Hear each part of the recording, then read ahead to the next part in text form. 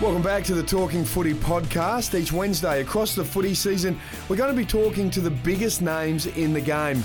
I'm Mark Soderstrom, and this week we're chatting with Geelong great Garry Hocking. We discuss what is still called the greatest grand final of all time, the 1989 decider against Hawthorn. I think it was a knee from Dermy with a skirmish in the pocket in the first quarter. Dipper had punctured lungs. It was quite epic. It was blokes going down everywhere, and if there was a draw, we're not sure if too many would turn up the following week. The infamous incident between Dermot Brereton and Mark Yates. We had plan B. You know, Yates was going to come off the side of the square. We spoke about it. He was going to, it's payback, but it was also protection for Couch and the boys in the middle. Playing with Gary Ablett Sr. He didn't know too many of the teammates. Even the names? Or didn't know them well? Didn't know everybody. He only knew a handful. And why he legally changed his name to Whiskers. On that Monday, go and change your name, so drive to Melbourne. Change it legitimately by deed. Go and change your name at the register and bursar registers. Go and change your name to Whiskers for the full week. All that in this week's episode and plenty more, so let's go to Garry. We're talking footy. Well, Buddha, this is season number 8 here in Adelaide. Welcome along to the podcast. How are you travelling? Going well, Mark. Thanks very much for having me. Excellent. All right, let's go right back to the start. Let's go back to the days in Cobram. Yep. Buddha, where did the name come from and how did it stick? From Dad. So chubby little sort of fella. The youngest in the family. So there's four kids, 2 older brothers and an older sister. So I sort of was more the chubby sort of larrikin, being the youngest. Yep. You know, pretty much allowed to get away with everything. Always tried to get the scraps off the floor. That's all I could eat. Had to be the sort of the fourth one in. So is that where the tenacity came from in the footy? Possibly a little bit, maybe the competitiveness a little bit. But my mum also collected the Chinese porcelain dolls, the Buddhas that are out there. You rub the belly and that sort of thing. And we had them all around the lounge room. So I used to sit on the lounge room floor watching TV and doing stuff with my arms and legs folded. So my dad came home from work one day and said, "Have a look at the Buddha sitting on the floor," and it's just stuck. Really? You know, from then. Yeah, I reckon I was about 2 or 3, something that age. I can't quite remember the actual age, but I can remember uncles, aunties, people around the place, Cobram, people, you know, now in Geelong, yourself, people in footy, it's all Buddha. You know, people say, "Hey, Garry," sometimes I sort of question whether they're talking to me. I might be a little bit, you know, rude at times because I've always heard Buddha. You know, it's always been Buddha this, Buddha that sort of thing. And all through school, all the boys at school, everything like that? Pretty much Buddha, the teacher's Garry, but my mum, I knew when she was mad, it was Garry. You know, it was never Buddha. It was like, you know, Garry this, and it was never Buddha. But even my dad, you know, like Buddha, you know, you're going all right, or how's school going? Still now? Even now, well, it's been abbreviated. It's Bud now, so it's not Buddha. Growing up, was footy the love right from the start? Massive passion, yeah. My father was a big Carlton fan. Mum was as well. Yep. The rest of the family, other siblings were all sort of just mixing in and out of different teams who are, like most kids, who's on top of the ladder, you generally follow. But I think we were staunch Carlton. I'm not quite sure where the Carlton bit came from. My father went to a few grand finals early, 60s, 70s, and just picked it up. 2 brothers played. Yep. My father didn't play a lot of footy. He was hurt, so he did national service and hurt his back and couldn't sort of play football for a while. Sort of 4 kids had to go and survive, and he sort of went into a hairdressing career and had to make the money. So, you know, struggled at times because I think when the Beatles come out and the long hair come out, Dad had to change jobs. So he had to... For about 4 or 5 years, he had to go and do something else because no one was getting their hair cut. Really? Yeah. It actually dried up the work? It actually dried up, yeah. Is that right? Yeah. I want to talk about that hairdressing in a moment. Before we do that, though, as you were growing up, did you have those flowing locks that you became so famous for, like the perm mullet, or was that something that came later? Probably short. Was it? Shortish like it is now. Just over time, I realised how poor my father was as a hairdresser, so I had to grow it. I didn't want him cutting me hair, but... I think there's... I'm writing to the AFL about a stat. You know how sometimes guys get accredited for, you know, like games without being injured, the most games. Well, I'm actually writing to the AFL now to see if I can get, you know, the most amount of games with the one hairstyle. What do I mean, many haircuts? When you were a young kid, you were barracking for the Blues then, like the family? Yeah, I was passionate Carlton. I just love footy. We used to the big league used to be on, so we used to pull all the mattresses, all the pillows. We had numerous babysitters. My parents used to go out now and then, to an odd show or two, and then the babysitter would come around, and it would be, I'm not doing this anymore. Really couldn't handle it. These kids are mad. We're putting holes in the wall. Yeah. We've got all the mattresses and blankets. We're taking hangers in the lounge room and just driving the babysitter insane. Who was on your duffel coat? Did you have a duffel? We would have to have a duffel coat around. Alex Jeslenko. Was he? Yeah, we had the 25 on the Carlton jumper. I used to wear that to training. Loved Alex. Loved Carlton. I used to actually every grand final. I used to run up the corner shop and get $1 worth of lollies, which was a fair bit back then. So I used to get a big bag and sing the Carlton theme song.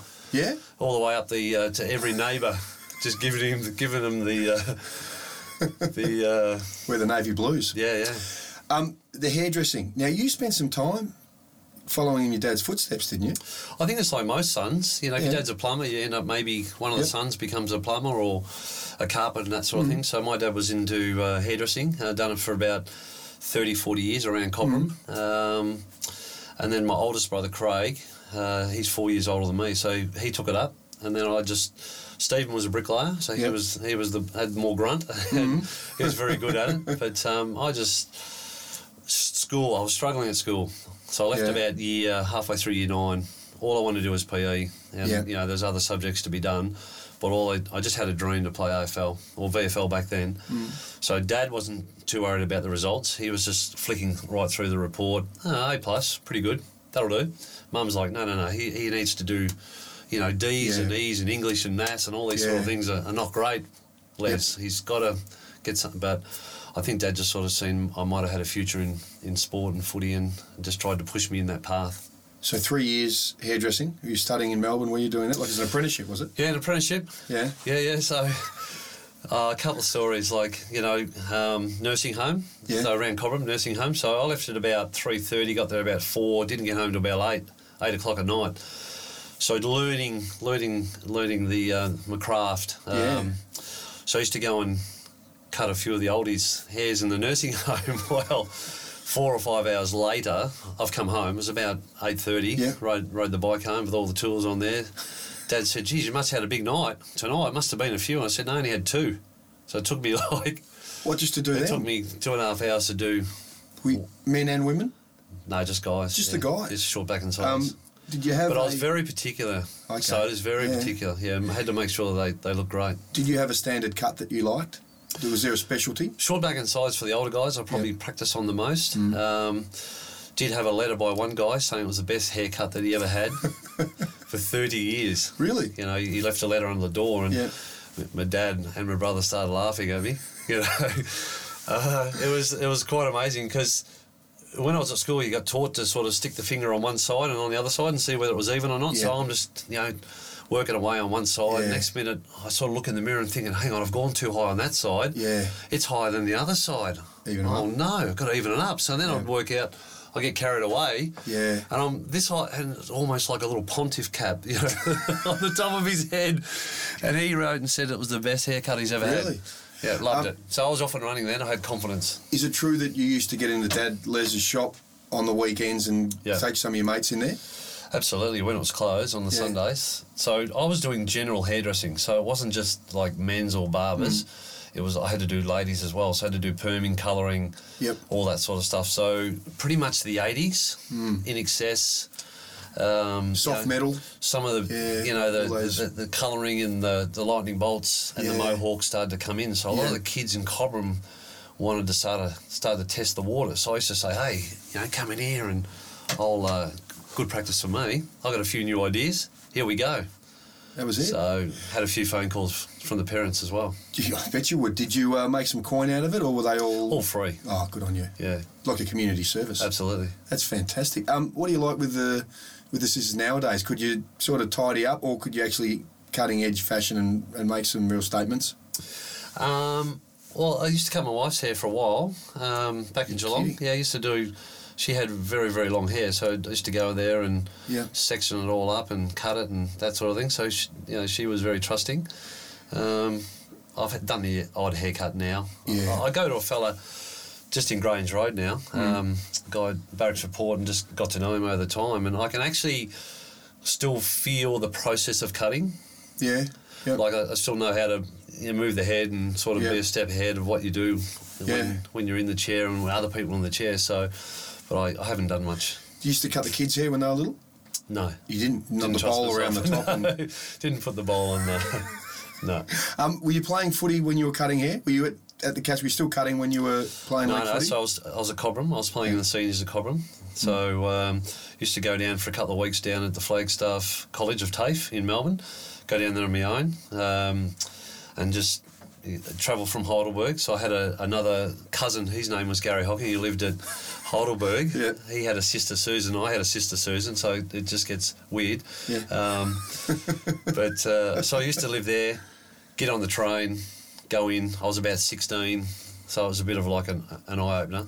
And I just met some really good people in there. I met some other people who were doing hairdressing that were from Portland or from around Melbourne and just had some friends, and they actually, because I was the younger one of the group, they sort of looked after me a fair bit, so good experience. Yeah, it sounds like it. It's a life But I went to Geelong. Yes. So I went to Geelong late 85. Yeah. So the season of 86, I was looking for work.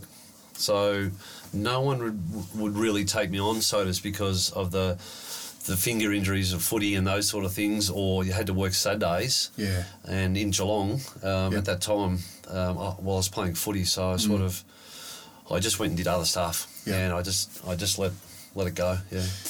Pretty quickly, you're playing league footy for the Cats. So you were 18 years of age in 87, first game. Can you remember it well? Yeah, Melbourne. Yeah, so I actually missed out on the actual list of 86 to 87. I thought I had a pretty good pre-season, and then, John Devine, I felt liked me. John was a tough sort of player, and he liked blokes who ran hard at the footy, and I was really disappointed I didn't make the actual 50, but I was on the supplementary list. So I sort of said to myself, well, in 3 or 4 weeks I'll show you. So I think we played St Kilda at Moorabbin. I had about 30-odd. I just played the first probably 3 or 4 or 5 games in the reserves, and I was getting sort of best on ground, putting my hand up. And then all of a sudden I got the call up against Melbourne, 1987. So, can you remember the call? How did you find out? Just selection. Yep. Just, you're in, first game, all the stuff that happens. Parents got notified. They were pretty chuffed. Because 1986, the end of 1986, I was sent home. I didn't have work. I was very unsettled. I was being a bit of a rat bag. I was tying blokes' bikes up to the roof of the change rooms. I was out late at night. I was just couldn't sort of settle. So they sent me home. I was being a bit of a nuisance. I wasn't playing too well. But then I got the size 10.5 when I got home from Dad, and just said, you need to get down there and put your head down and your bum up. And I was able to do that. So in 3 months, I was able to turn that around and play league footy with my brother at Skilled Stadium against Melbourne. Yep. First kick in league footy was a goal, just a little toe poke. Bruce Linder was actually about to kick the ball, got pulled off the ball, and I've just come in and toe poked over the line. So I joined the illustrious club of first kick in league footy being a goal. Did Dad, was it something he said that made you turn things around so quickly, or was it something within you that you decided, this is the one chance I'm going to go for it? I think it was a 10.5 to me bottom, yeah. It was a reminding. All the time I played, I thought, Dad was always very firm. Dad always thought that we had the talent, all boys. Yep. And my oldest brother, Craig, was very talented but didn't make it. He elected to stay home with mates and work the trade. Stephen was very driven. I was just sort of, just out there, having fun. But then I quickly realised that, I had a bit of talent, and it was about time I sort of put it to use. Pretty quickly, you became one of the most important players in the club. It was a pretty exciting time for Geelong because you've been starved of success for such a long time. I think you hadn't played in the grand final since '67. It was a great time for footy too. It was physical, high marking, lots of contested footy. Tell us what it was like playing in that time. Well, I had really good role models. Michael Turner, Andrew Buse, Darren Flanagan, who else was there? Damien Burke, Mark Boss, Mark Yates. We had a pretty good group that were fairly combative. And we had talent, but we just weren't putting it together. It was maybe just the Geelong factor of being just away from Melbourne, happy to sort of be wearing the hoops and that sort of thing, but not actually understanding about, how much success we could have on the playing surface if we got things right, but also off the field. I reckon there was a few things with the board and stuff happening around the club that was just not quite professional enough. Until Malcolm Blight came. So I played 6 games in 87, 3 games because I was injured in 88, and then Malcolm Blight came. So that was the determining factor for me to say, this is it. I've got to do something. I've got to be different. So I got a bike. My dad was always a rider, so I always had an interest in riding. And I bought the set of wheels one at the front and 2 at the back that you ride on indoors. Yep. Training wheels, and I just smashed that over the pre-season. I came off an injury, I reckon August. I had a bit of knee cartilage trimmed up, so I missed probably the last 4 to 6 weeks. That was the defining moment to me to say, I have to do something. The penny had dropped. So I just worked as hard as I could. I wanted to be in the top 3 of everything, the weights, the training, off the field. I just got things in place. My parents moved down the late 88. And that actually helped, so I moved in with them, and then I found a young girl that was just fantastic. I just didn't have to be out all the time and go in places. We just spent time together. I just played footy and just, like you said, just it was more actions than actually words. That's your wife, Mel? Belita, yeah. Still together now? Still together, yeah. Did she calm you down? Because you said earlier you're a bit of a rat bag. You're out and about having a bit of fun. Did she really help you with your football as well as your life? Absolutely, yeah. She actually seen the game fairly well. Even like through periods where I wasn't playing well, I'd come home and I'd be frustrated, but she would sort of say, you're trying to run around the back to get a kick. You have to be down the ground. When the ball falls and those sort of things. So she knew her footy. You're looking to get cheap kicks or really? Those sort of things. And I was like, wow, like she's always and her father's always followed Geelong, and the family has, but I was sort of taken aback that she actually didn't sort of. She was a girl that wasn't there just for the trimmings. It was She was actually genuine about me, but also genuine about watching me in footy as well. I got a lot of respect from that she wanted to help me out as well, and we just got on like a house on fire. It was good. Well, it helped you footy. You said Blighty was there, so 89 you guys playing a grand final. Tell us about Malcolm Blight. There's so many stories. He's part of folklore, isn't he, as well as being just a sensational player. What was he like as a coach? Pretty innovative, and he was out there at times? Very caring, I guess, and very kooky. Always plotting, scamming, planning, trying to get something done. If we'd lose, he would sometimes put his hand up and say, "Boys, look, I didn't coach that well." I reckon that's the art of coaching. I reckon sometimes you got to be able to, if you feel like that you've cost the team, you've got to be able to put your hand up and say, "Hey, it was me." Or there's times where that the players haven't played that well. You've got to put the onus back on them and the responsibility. He was very good at that. Very crafty at the mind games, being able to manipulate, the way you felt, and back you in. And, there's times where, like in a final, left Paul Couch and Mark Bairstow off. I walked in the middle part of the ground. Stephen Newport, Brett Lovett had planned all week to play on Couch and Bairstow, but they're on the bench. Yep. So they're looking around going, what do we do now? And I'm actually giggling inside because I know this has been set up. Yeah. I was watching these two just like implode. Yeah. So, this is one of the first semi-finals, and both Couch and Bairstow came on at half-time and had 20-odd each. We won the game. But it was just like, everyone's like, wow, that was pretty gutsy, Malcolm, to leave 2 of your best players off the ground and back other guys in. But it worked. So he sort of had that that natural, I don't know, flair to sort of just try different things. Almost like risk and reward, he would take that on. Very risky, yeah. So 89, you're playing a grand final, which I think is one of the greatest grand finals in history. 42 goals scored. It was like a war of attrition. There were blokes just falling on both sides. Yeah. Tell us about your memories of that match. Well, the whole year was just a whirlwind. You know, when he came in, we played very exciting footy. Even during the year, there was one game we played against Collingwood. He said three or four things straight after the game. Was absolutely frustrated, and he didn't say a lot after the game. If he was mad, you knew he was mad, and you knew during the week it was going to be like a flogging. You know, he punished us. We would train for 3 or 4 hours over the pre-season. Even during the year, he just punished you if you weren't playing at the competitive level that he wanted. So there was a game. He said, he said, bring your mouth guards Monday. That's all he said. So we're on the track. I think it was after the Collingwood game, the MCG, we got beaten. And we're all sitting in the change room. Everyone's doing weights, thinking this is going to be the toughest session we've ever had. Comes in, gets us together and goes, boys, you know, I've had a bit of a think about it. 2 of your teammates have just opened a pub, Bruce Linder, Darren Flanagan, the Valley Inn. I think we should go down and just have a little bit of a celebration with them. And the whole mindset changed for the whole group. Yeah. We won the next 9 in a row and ended up playing in that grand final. So Essendon beat us in the qualifying final, our first one. During that week, he said, got an idea for you blokes, because you're travelling on the way down from Geelong or the way up. He said, there's a hockey field just outside of Footscray. He said, we'll get a few footies on the bus, get off, have a kick at a catch, you know, get yourself right, come to the game, get stripped and go and play. Well, I think Essendon beat us by 82 points in the qualifying final. Next week, we played Melbourne, and it was a wet game. We just belted up Melbourne. We just really just, you know, redemption from the week before. Yep. And it was more, we were disappointed that about our performances for Malcolm.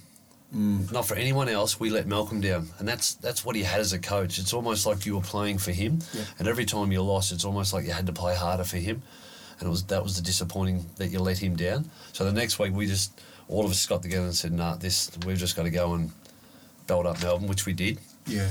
And then the prelim, Gary Ablett, you know, out at Waverley against Essendon, we won by 81 points, demolished Essendon. Ablett was on fire. I think he kicked 7 or 8 at half forward. And then we rolled into the grand final against a team that was going back to back. So we were the new kids on the block. We probably were too built up. We probably need to play our own sort of natural game. John Farnham was in the room, supposedly next to the door, just at the start of the game. Most of us have walked past, didn't see him. We were that sort of energised and ready to play. And Malcolm only said that Hawthorn will have the ball a fair bit. They're a tough, you know, experienced team. We've got to get the ball off them. He also said that I want to see if you're switched on. So everyone before the bounce, when Berkey comes back, tosses the coin, selects the end, wants you to raise your fist. So if people who are listening, go back and watch that game. We've all got our fists raised. Look at the box, and all of us, 21 of us back then, salute to us, and he'll know that we're all switched on. So we've done that. Well, first quarter we were like 30 points down. Yeah. He's come out and said, well, hang on. You know, I go by a few frees. I was over the top. Yep. The Doomy incident was all set up during the week. You know, so there was a bit of payback from round 6 with Yates. Yes. How was that brought up during the week? Well, we had a meeting, and Couchy won the Brownlow that week. Yep. So we just thought Doomy might just be thinking about making a statement, might just come through and take out the 89 Brownlow medalist. So we're all holding our breath for that, but we had plan B. You know, Yates was going to come off the side of the square. We spoke about it. He was going to, it's payback, but it was also protection for Couch and the boys in the middle. So I remember walking in to the centre square.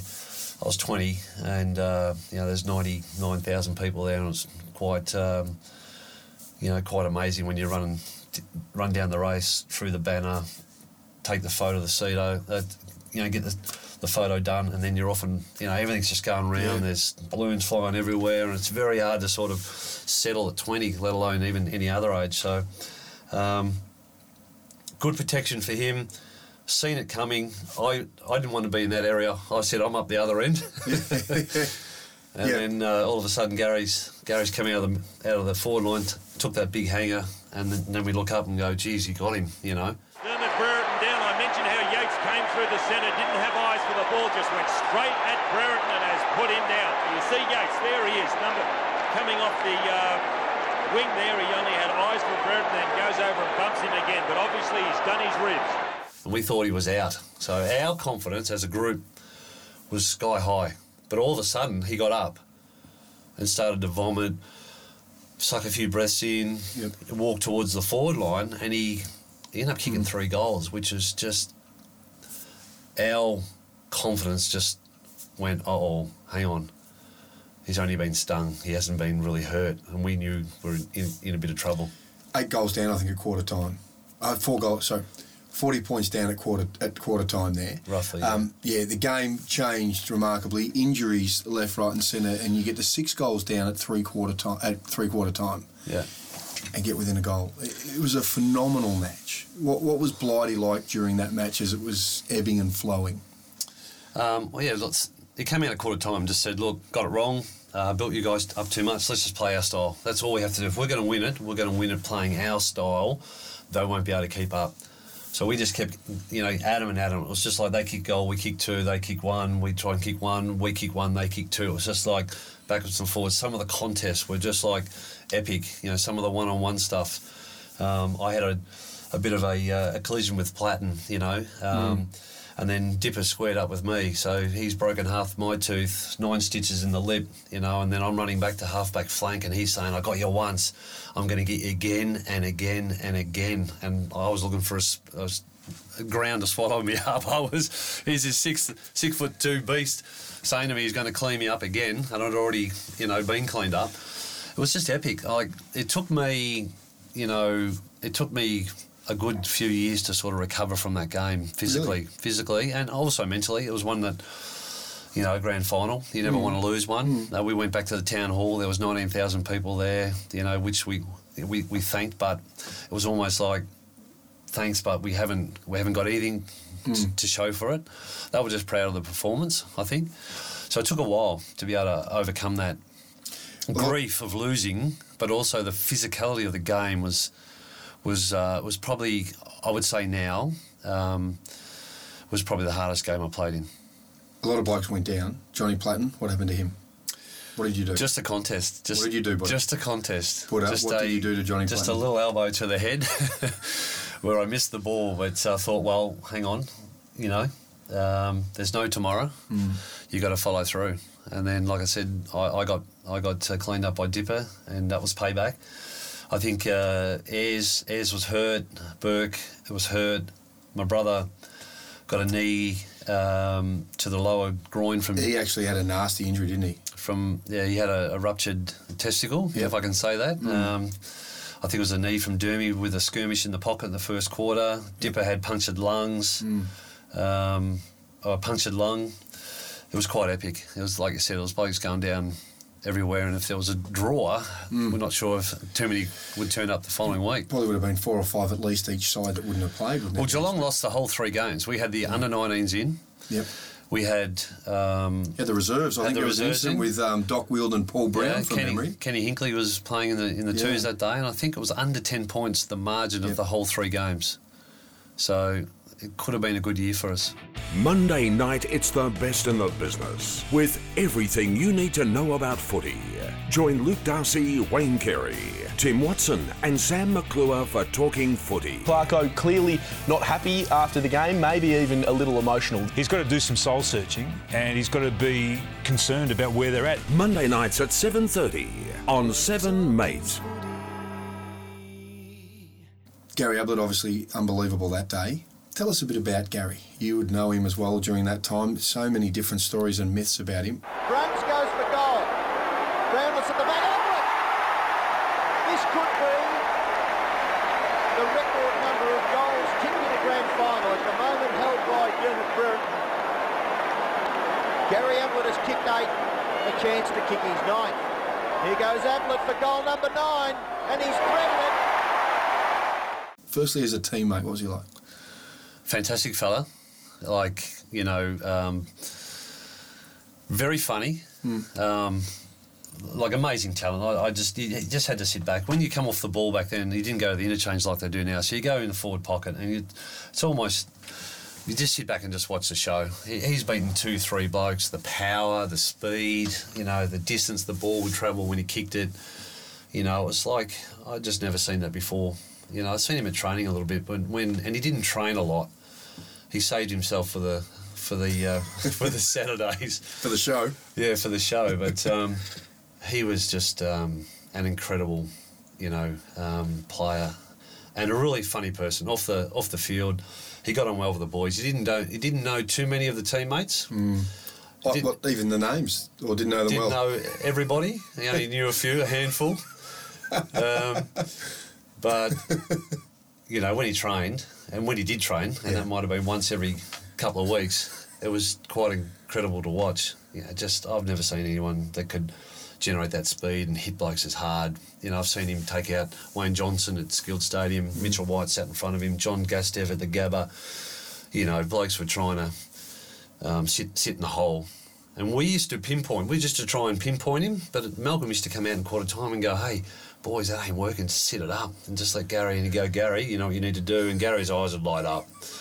And next minute, we'd be watching. We'd just tip the ball up in the air, and there's another one. Really? He was very damaging. Yeah. Just the speed and the power that he could hit people. Very funny. Like I said, hardly knew teammates, hardly knew the opposition, and late to meetings. Like, I used to sit next to the door, and Malcolm would be at his peak in the team meeting. Next minute, there'd be a little knock on the door. I'd open the door, and Gary'd walk in. "Oh, sorry, boys, flat tyre, or had to drop the kids off at the creche, or didn't know where to go, forgot where the ground was," and stuff like that. And we're like, "Yeah, all right, mate, sit down." Malcolm would finish, and then he'd go and kick 14. Yeah. Or he'd go and kick 12, or he'd just destroy teams. So there was no leadership programs back then. Yeah. And it just got out of a hand over I think at about 94, 95, it just started to sort of, leadership was coming in. Yeah. It just started to sort of irk a few guys about the way he was carrying on, both on the field and also off the field. But plenty of good stories. Training once, there was a bit of a rehab group with guys on bikes, wasn't there? Yeah. Involved? Yeah, so 95, Airsy was coaching, and I was in rehab fairly often, most years, getting the knee tidied up and a few other things, and we were told to bring a bike because we were down doing dragon boat racing with Phil Walsh. Yep. He was our fitness guy, so he thought something different over the pre-season, get into dragon boat racing, very team-orientated, get into sync, 1, 2, beat the drum, all that sort of stuff. So anyway, we're all waiting there, and about 6 o'clock, next minute, we're all got our bikes, waiting for Gaz. Next minute, we hear this rumbling coming through the trees in this track. Anyway, here he rocks up on a Harley Davidson, and as he sort of walks over and goes, "Mate, you're supposed to bring a push bike. It's a recovery. You need to go. There's a 20k bike track, and you can't ride a motorbike on it. What are you doing?" He said, "I just thought you said bring a bike, so I thought I'd bring a motorbike." Quite funny. But just getting back to the 89 grand final, he kicked 9, and we were filthy on Gary. He should have kicked 10. We might have either squared the game up. Very filthy. 9 wasn't enough, Gazza. You should have kicked 10. It's a phenomenal performance, wasn't it? Now, we talked about John Platten. You spent a few times visiting the tribunal, didn't you? How many times reported? 14. Okay, how many times? Not proud of it. 14. No. How many times suspended? 7. And just a game each time, pretty much? There was nothing too big? Yeah, one to 2, yeah. How did your wife used to deal with her Monday nights? Good, she never used to have to cook.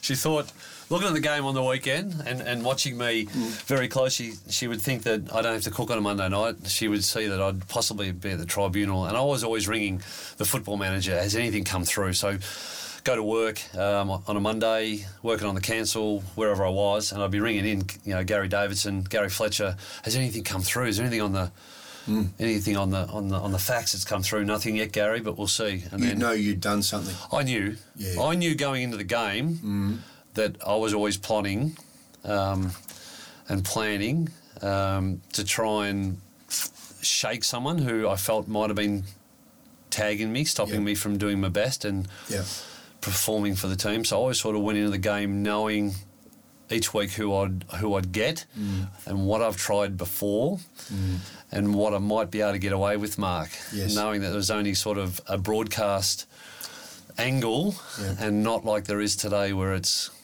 everywhere. So I wouldn't be able to play too many today. In terms of that, how did you go at the tribunal? Obviously, you got done for half the times that you went up.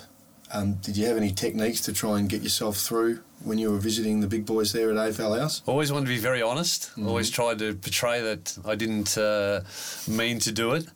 A few times, well, there actually was a letter that was sent to the football manager, Garry Davidson, about myself trying to intimidate the tribunal board. So what did you do? Well, I'd just stare them out. Mr. Buzzy. Neil, I would just look at him and not for the whole night look anywhere else, but just look him dead set, and the others, Emmett Dunn and those sort of guys, I can remember who were there, and absolutely just stare them out to try and prove my innocence. And I knew I was guilty. Yeah. I knew I'd done the crime. I just didn't want the time. That was all. So they had enough, and they sent a letter to the footy club saying, if your player wants to intimidate us anymore, then there'll be more things done. Really? Yeah, the sentence will grow. As you said, you'd know that there were some blokes that were coming for you each week. This might be a nice cathartic opportunity, like a confession, Buddha, right now. Is there anything you would like to admit to get off your chest, given that obviously you had to take law into your own hands at times? No, not really. There was stuff that back then that was just done, and players knew. And unfortunately, I reckon it was about 1988, 89 that the players meeting post-game, to have a beer and those sort of things ended. And I reckon that was a bit of a sad thing because you played the game hard. You crossed the line. There was plenty of combative people that you played against and played with, and that was just back then. There was a players' rule at the tribunal that you wouldn't dob each other in. I remember the grand final dipper. I walked in with a big fat lip, broken tooth. I tried to, give evidence facing away from the tribunal people so that Dipper could get off. Just so they couldn't see the damage. So they couldn't see the damage on my face. I also lied a little bit about the contact, saying it was more around the neck area. But I had this massive fat lip and that sort of thing, and he ended up getting 6 weeks. But the next time we played Hawthorn, he made his way over to shake my hand and say thanks very much for all your efforts and those sort of things. The following year, 1990, I got ahead of the ball, and Craig Kelly came off his man and cleaned me up, and I got 50, kicked a goal at Waverley. And I went to the tribunal and said the same thing. I just played dead, played for the free kick, no contact, And I used to use Malcolm as a technique with the tribunal. So I said, Malcolm's always telling us about, fluffing the umpires, falling over, trying to get a free, doing those sort of things. And the tribunal would believe me. Oh, really? And even in 1989, the game that we played, the semi-final we played against Melbourne, Peter Rode was coming at the ball, and I ended up not going for the ball. I ended up kicking him in the leg as hard as I could. And Peter, who worked at Port, when I worked at Port, goes, Gary, do you remember the game? I said, yeah, I do, Peter. I do apologise.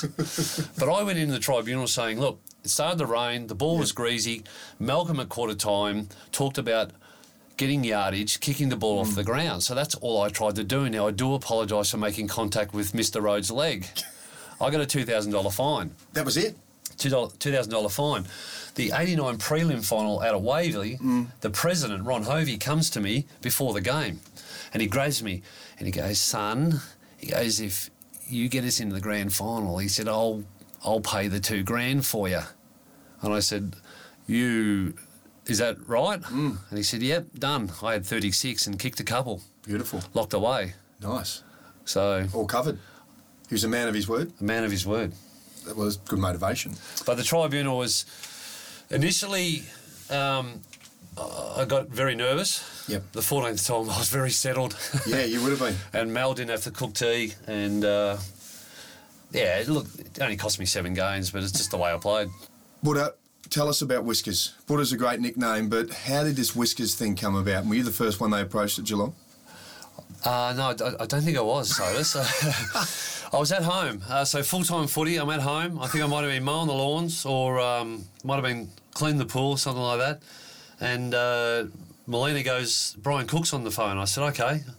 I thought that's strange that Cookie would ring me sort of during the day. And anyway, he says, hey, but it's Brian. Look, just want to talk to you about something that's exciting and that's it's coming up in the next week or two, and we want to try and catch up. And I was a bit, intuitive. I said, so, Brian, so what is it? It's about you might have to change your name. I said, yeah, but give me some more information, He goes, look, all I want to know, are you in or not? And I said, well, I'm in. I'll do it, whatever it is, I'll do it. Because the club, I think, was at that stage was $7.5 million in debt. Yeah. I think that was because they had Ablett play there for, 10 or 12 years. He just sucked everything out of the footy club money-wise. We pretty much played for nothing. But I said, look, I'm in. Anyway, he said, look, discussions will take place. It became official this afternoon. Garry Hocking of Cobram and now a resident of Geelong was no longer.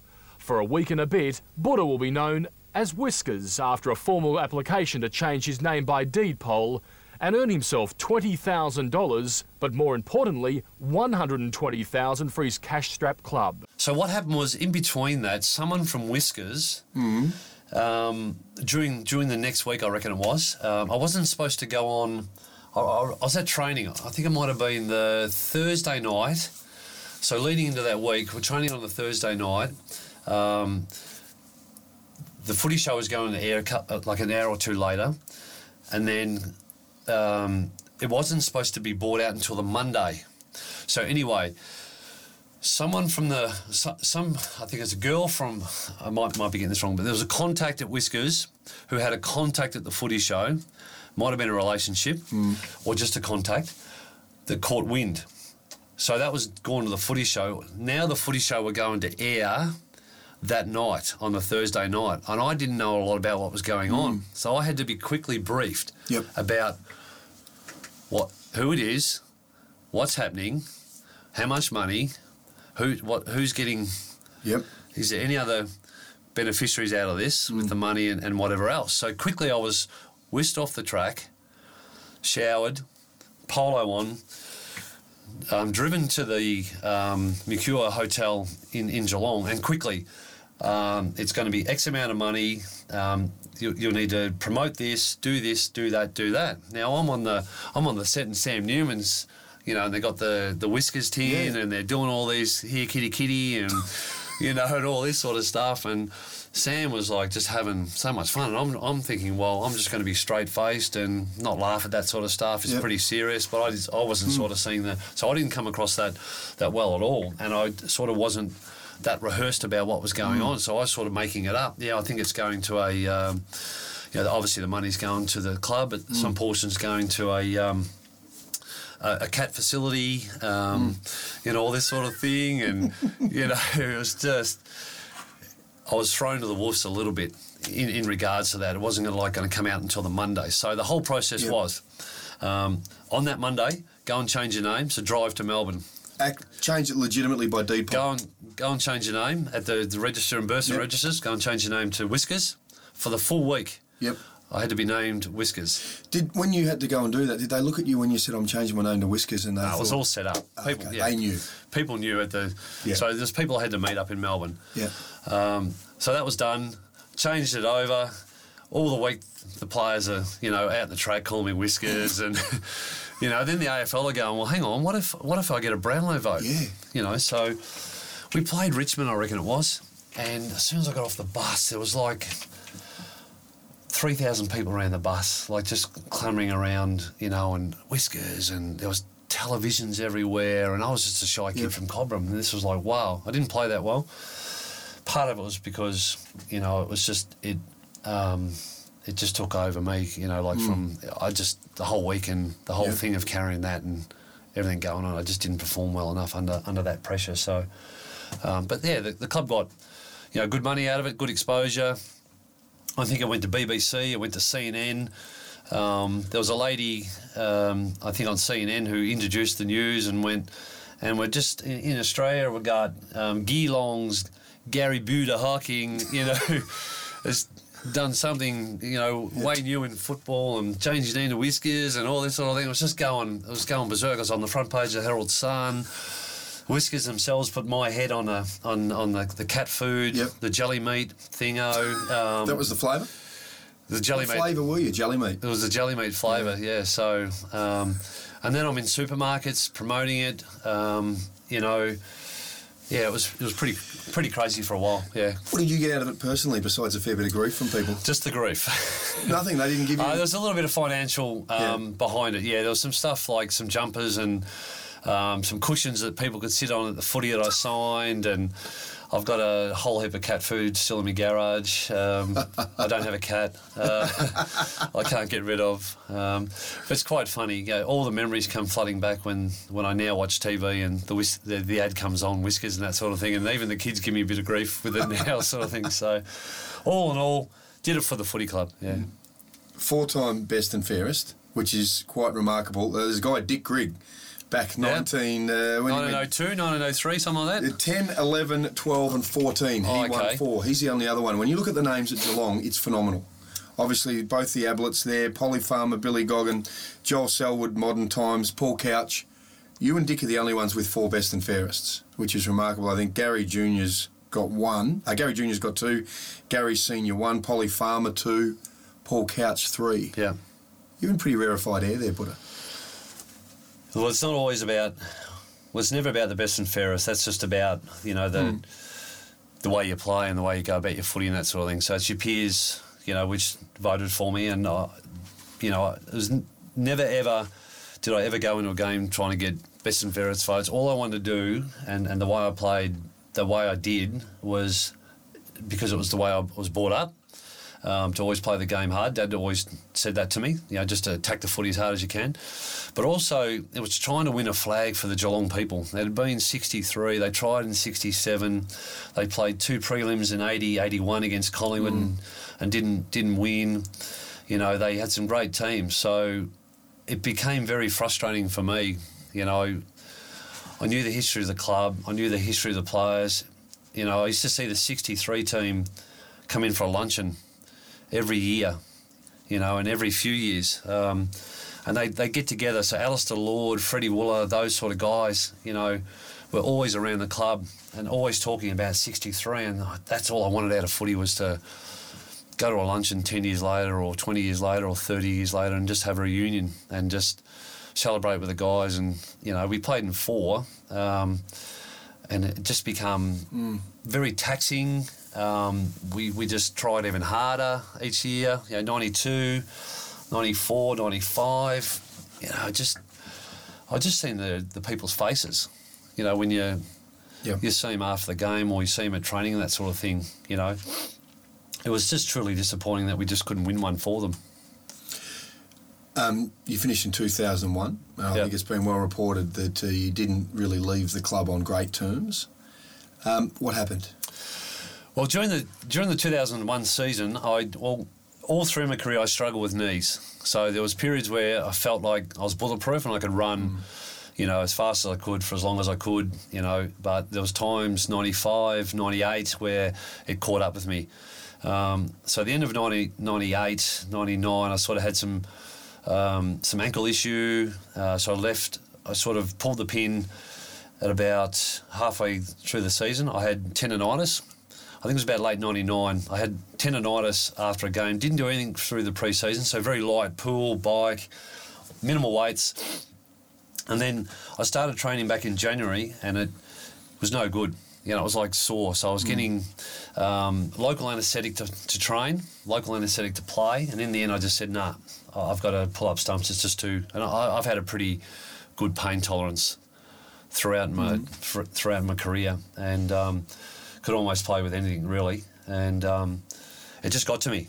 So then 2001 came along, and I think that halfway during the year I was niggling again. There's a game over in Freo that they took me over, and I did the test that you do to see whether you're going to play or not. Passed that, beat the fitness guy with what he was doing. Thought I was going to be playing, and then I went up to my hotel room, and Mark Thompson and Barry Richardson, ex-Richmond, he was the chairman selector. So they said, look, go up to your room for an hour, come back down, and then we'll call you, and then we'll discuss it. So I was in my room for an hour, phone rings, come down, in the foyer at the hotel, I think the old Duxton at Perth there, on the waterfront, and they said, look, we're not going to play you. And I just stared at him. I just said, like, why? You brought me over here for 3 days, away from my family. I've just passed the fitness test. I'm right to go. I'm at the end of my career. I just want to play. It's got nothing to do with dollars. It's got nothing to do with anything else. I just love the thrill of playing and competing. So right then and there, I felt there was like a bit of a change. But they weren't sort of telling me what was going on. They wouldn't be up front and saying, look, we're just going young. You got to move on. Had they said that, I probably would have stuck my hand up and said, I'm done. Let the next kids play. Yep. I was still playing okay. So post that game, I think who played? Josh Hunt might have come in and played his first game, which is great for the footy club because he became a really good player for the Cats and a premiership player. No issues with that. It was just that they couldn't come around and tell me what was going on. And I thought after playing the way I did and doing what I did for the footy club, I just deserved that opportunity to say, look, you know, it's going this way for you. So anyway, we had a meeting and everyone was in there. There was Alan McConnell, Bomber, Barry Richardson, Brendan McCartney, the who's who of the match committee, just talking, discussing. I walked out of that meeting going, it's all over. I sort of looked back at the grandstand, had a look around, took it all in and said, well, that's 16 years, all wrapped up, gone. So the competitive bit in me said, you're not giving up, you're going to fight it. What's the word? Stubbornness, pig-headed, just got the better of me. And I just didn't want to give it away. So Bomber's relationship and my relationship became a bit toxic towards the end. It was just walk down the corridor. There's very quickly a g'day and goodbye pretty quickly, and but in the end I just thought, well, the best thing I need to do for my family and for me and for the fans and for the footy club was to try and go out the best way possible, which I decided to put the white flag up and say, well, look, it's more important that, we do this properly and it's good for both sides and move on. So it's taken a while to sort of get over that, Left a bad taste in your mouth for a while, didn't it? Oh, a little bit, yeah. And it's a bit of me too, being just stubborn and being competitive and strong-willed and just didn't want to give the game away, and I just felt like the rug was being pulled from underneath me a little bit and I just felt I deserved a bit of loyalty, which I felt I didn't quite get, But it's all been good now,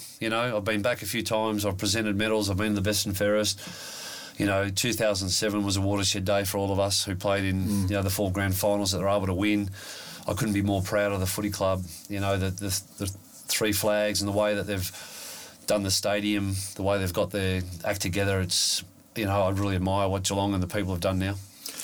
Your wife, Melina, she had a bit to play with you getting your head around Geelong, didn't she? Yeah. She, you're at home and you get a bit, antsy about it all. And there was just times I was watching Geelong, thinking that it'd be good to see them lose and stuff like that, because of my own experiences that I had, and I just used to probably bag them a bit. And then kids are coming through and it wasn't fair for them. Lockie was into his footy. Who knows whether he was going to play at Geelong or not, but he didn't need his father, bagging the club and that sort of thing. So she said, do you actually know what you sound like? And you've got kids around you and, they might want to grow up barracking for Geelong. They might not want to have the bad taste in the mouth like you've got. So then I quickly went, wow, that's pretty good. So it all changed then. Yeah. Obviously, with your coaching, you've been at the Western Jets in a junior program. Yep. Also with Geelong Falcons with your old mate Michael Turner there, and been over at Peel Thunder too. You talked about Malcolm Blight being innovative and a little different. Now, I remember watching once some footage of you coaching Peel Thunder, and was it almost a Blighty moment? I reckon you had all the players in one half of the ground once, didn't you? Yeah, it was. Well, 2002, I went to the VFL. I went to North Ballarat, so I still had a point to prove. There's still a thorn in the side for me that was, was sort of sticking with Geelong. I just wanted to prove that I could still play. So I went to North Ballarat thinking, I'll show you. I can still play. I can still do this and that. But it was a very poor year for me. I got into coaching. Like you said, I went to the Jets, spent a year there. They were bottom, and they weren't great. But, we got them in the finals, and then I was sort of whisked away a little bit to Mandurah because there's a lot of canals and, it was a bit of a boom over there. So Phil Clossy was in charge of the Geelong Football League. He rang me on the way home from the car. I was at the Western Jets training one night, and he goes, I've got a great thing for you. It'd be good for you, get you back in the system. It's a team that needs someone to develop it, and you'd be the right person. So I went over, had a look. I was on a couple of boats, wined and dined, thinking this is great weather, trained in a singlet during the middle of the year. It's bloody 30-odd degrees, fantastic. So it sold me. I didn't worry too much about the playing list. I thought that would be all fairly, in the background, that sort of thing. It was sort of all happened pretty quickly.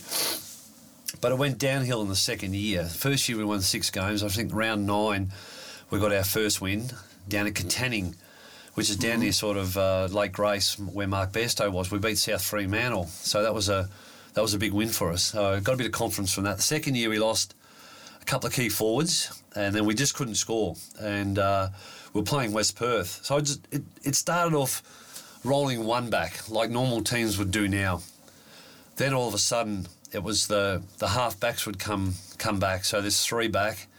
The wings would go to half back. The half forwards would come to the wing. The other forwards would come up and play at half forward. Then that didn't work. And then it was, numbers back, and it was just frustrating. We just, we tried to put a lot of numbers back and get the ball, chip the ball around for, a little bit before the numbers reset forward, and then see if we can attack that way. So we tried to defend with 17 or 18 in general play. Yep. Anyway, they just kept winning the ball. One of those days we just couldn't do anything right. Backs couldn't defend, mids couldn't get the ball, forwards couldn't do anything. And then all of a sudden it was a centre bounce. I think we're 130-odd points down, and I yelled to the runner. And this is where the Malcolm, but the inexperience of me in my second or third year coaching came out. And I said to the runner, everybody back. And he's like, even the guys in the centre square? And I went, yep, everyone. But they're going to defend as an 18. And I didn't know there was no rule. Yep. Because there was no rule. You could have 18 back. You didn't actually have to have 4 in the centre square, but they've quickly changed it now since in Western Australia that you must have 4 in the centre square at all times. So, I pulled the wrong rein. It was farcical. So the players were all everyone was the whole 18 were back behind the play. Yep. West Perth went up. The bloke in the ruck tapped the ball down to the midfielders. They handballed around for 2 or 3 times, worked the ball to about 70 metres out, found another guy, and then he went and kicked a goal. And I'm like, we might as well just get the interchange out there too, and the trainers. And the 6 blokes in the box. We might as well have 45 out there trying to defend Sodas. It was just one of those days in footy. But it was no doubt Malcolm coaching me over the time, and I don't want to blame him, but some of his stuff to think on his feet, I was not going to sit there and sit on my hands, and I was going to try something. That was who I was, yeah. You tried something, right? Not long afterwards, obviously you went to Port Adelaide, spent some time there as well. Well, I went back to the Falcons, which was good for me for 4 years. Yeah. You find yourself at Port Adelaide, and if we fast forward a little bit, Matty Primus gets the bullet, and you're coaching the AFL team. Yeah. Crazy. How did that come about? How did you get the call? Because I think Sean Wren was there at the time, and there was a bit of talk about who would be the caretaker coach. How did you find out it was going to be you? Yeah, well, so Keith rang me in the car because they were all meeting at Peter Rhodes' place. Keith Thomas. Keith Thomas, yeah. So they were all meeting at Peter Rhodes' place, all the coaches and some of the staff and that sort of thing. So we're all going to go around and have a beer with Matty and wish him well and, say, mate, it's devastating, that sort of thing, support him. So anyway, just before I left, I got a call at home, and Keith had been talking to some of the people around the club and the board and that sort of thing, some of the directors and that, and they said, we feel that you would be the best person. And I said, thanks very much, I just need a bit of time. I went to talk to Melina about it, and so I had a quick discussion about her, rang my parents, I always rang Dad about different things, talked about it. He said, yeah, just go for it, it's a great opportunity for you, 4 weeks, what could go wrong? Try it. So I remember ringing Keith back and saying, yes, I'm in, and he said, fantastic, it's great. And then away we went and did the Matty thing, made sure that he was all right, but then it was quickly trying to get the group ready because we played Hawthorn down in Tasmania. So I just wanted to change a couple of things. I just wanted us to kick forward. I know a lot of the fans and supporters and that were probably just a little bit sick and tired of the ball going back first rather than forward first. So we changed that, gave the players a bit more of a licence, tried to pick up the professionalism of the players in the gym and on the track and around the place. Like, we had one player who I won't name, but, all the car parks were taken. So he felt that it was his right to go and park in the garden bed, where the roses were growing, and only walk 5 metres rather than to training to get into the ground, rather than trying to find a car park and walking maybe 50 to 100 metres. So I went out and had a look around the place, and I quickly worked out whose the car was, and I went in and I challenged him. I'm saying, it's just not good enough. Do what everybody else has to do, get a car park. So there's little things like that I tried to tweak.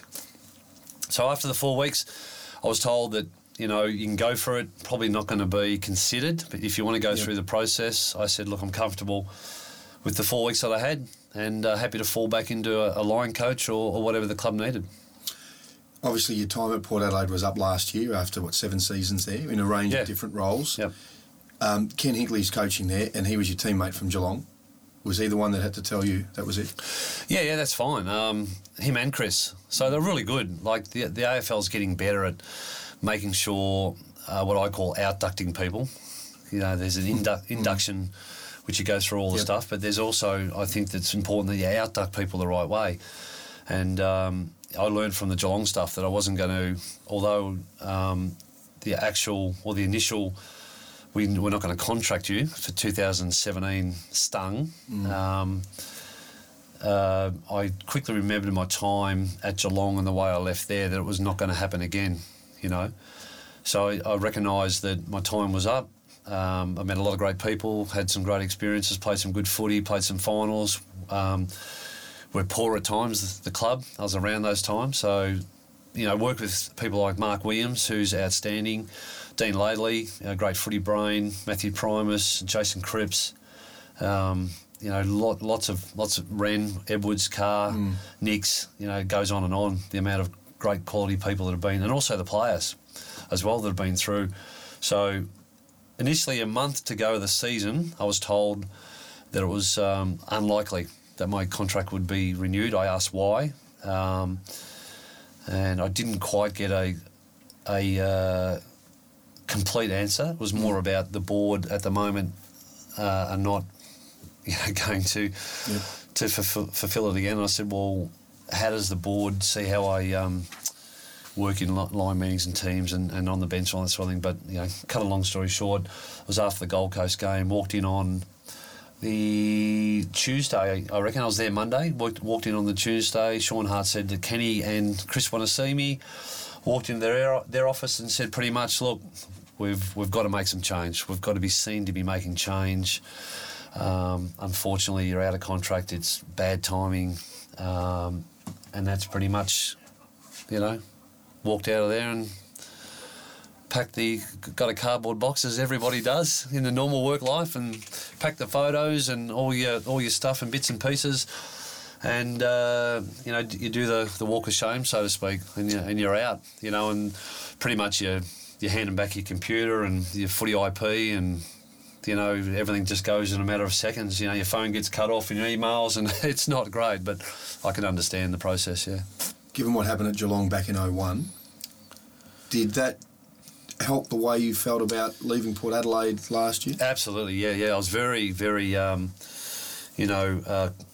understanding of that, and then making sure that this time I left the club in the best possible way, both for myself personally and my family, and that you can always go back. Like, I feel like now I can actually walk back in, and not to training, but I can walk back in and say good day to Kenny. I can go and talk to Vossi. I can go and say good day to Chris. I can go and have a chat, a coffee with Keith.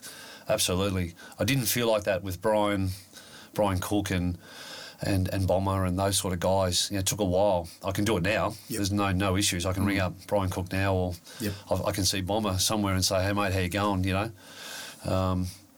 All good. And even at Port now, I can do the same sort of thing. So I'm really pleased that I get possibly a little bit of my life back in regards to now going to South Adelaide, which I've really loved. There's a bit more work-life balance. The AFL, it's all about winning. You do work very, very hard, and it does test, the boundaries with kids and families and relationships and that at home. You spend a lot of time trying to find a way to win. You find you work a lot of hours trying to look at losses. When you win, all you do is get a good night's sleep. That's it. Yeah. That's all winning does when you're assistant coach or a coach. But when you lose, it's like you don't sleep for a week or two trying to find out, how you can improve and what went wrong and that sort of thing. So wins are good. You get to sleep. But 63, of course, was at Geelong Premiership, and you missed out. You got so close in helping them get one in that big drought. South Adelaide, you're coaching them in the Sandful now. 64, I think, was their last premiership. It is. Might be a nice way to just round things off to get that win for them, wouldn't it? Well, hopefully I've done enough work, and the footy gods up there actually smile upon me. I do believe in the footy gods a lot. I used to say to the players, when things happen to them on the field, they used to go, oh, that's luck or in the right spot. And I used to say to them, no, it's the footy gods looking after you, and hopefully, I've done enough, and I know I've still got a lot of work to do with South, It's a great club. We've got a good group of players. They're hard to win. We certainly will be trying everything, Hopefully our players aren't at the tribunal. Hopefully we play fairly, but we certainly do want to try and do something for all the fans and people that have followed South for a long period of time. Well, but I hope the footy gods smile down on you. And here in South Australia, I think we're very blessed that we have your wisdom and your football experience still here, even though you're out of the AFL system and you're with the Panthers in the Sandful, and just get a win with them, and then we might see you back in the AFL as well. That'd be great, Sodas. Thanks for joining us. Pleasure. Make sure you follow Talking Footy on Twitter @Talking Footy and use the hashtag TalkingFootyPod. Like the show, well, subscribe and leave a review on iTunes. We're talking footy.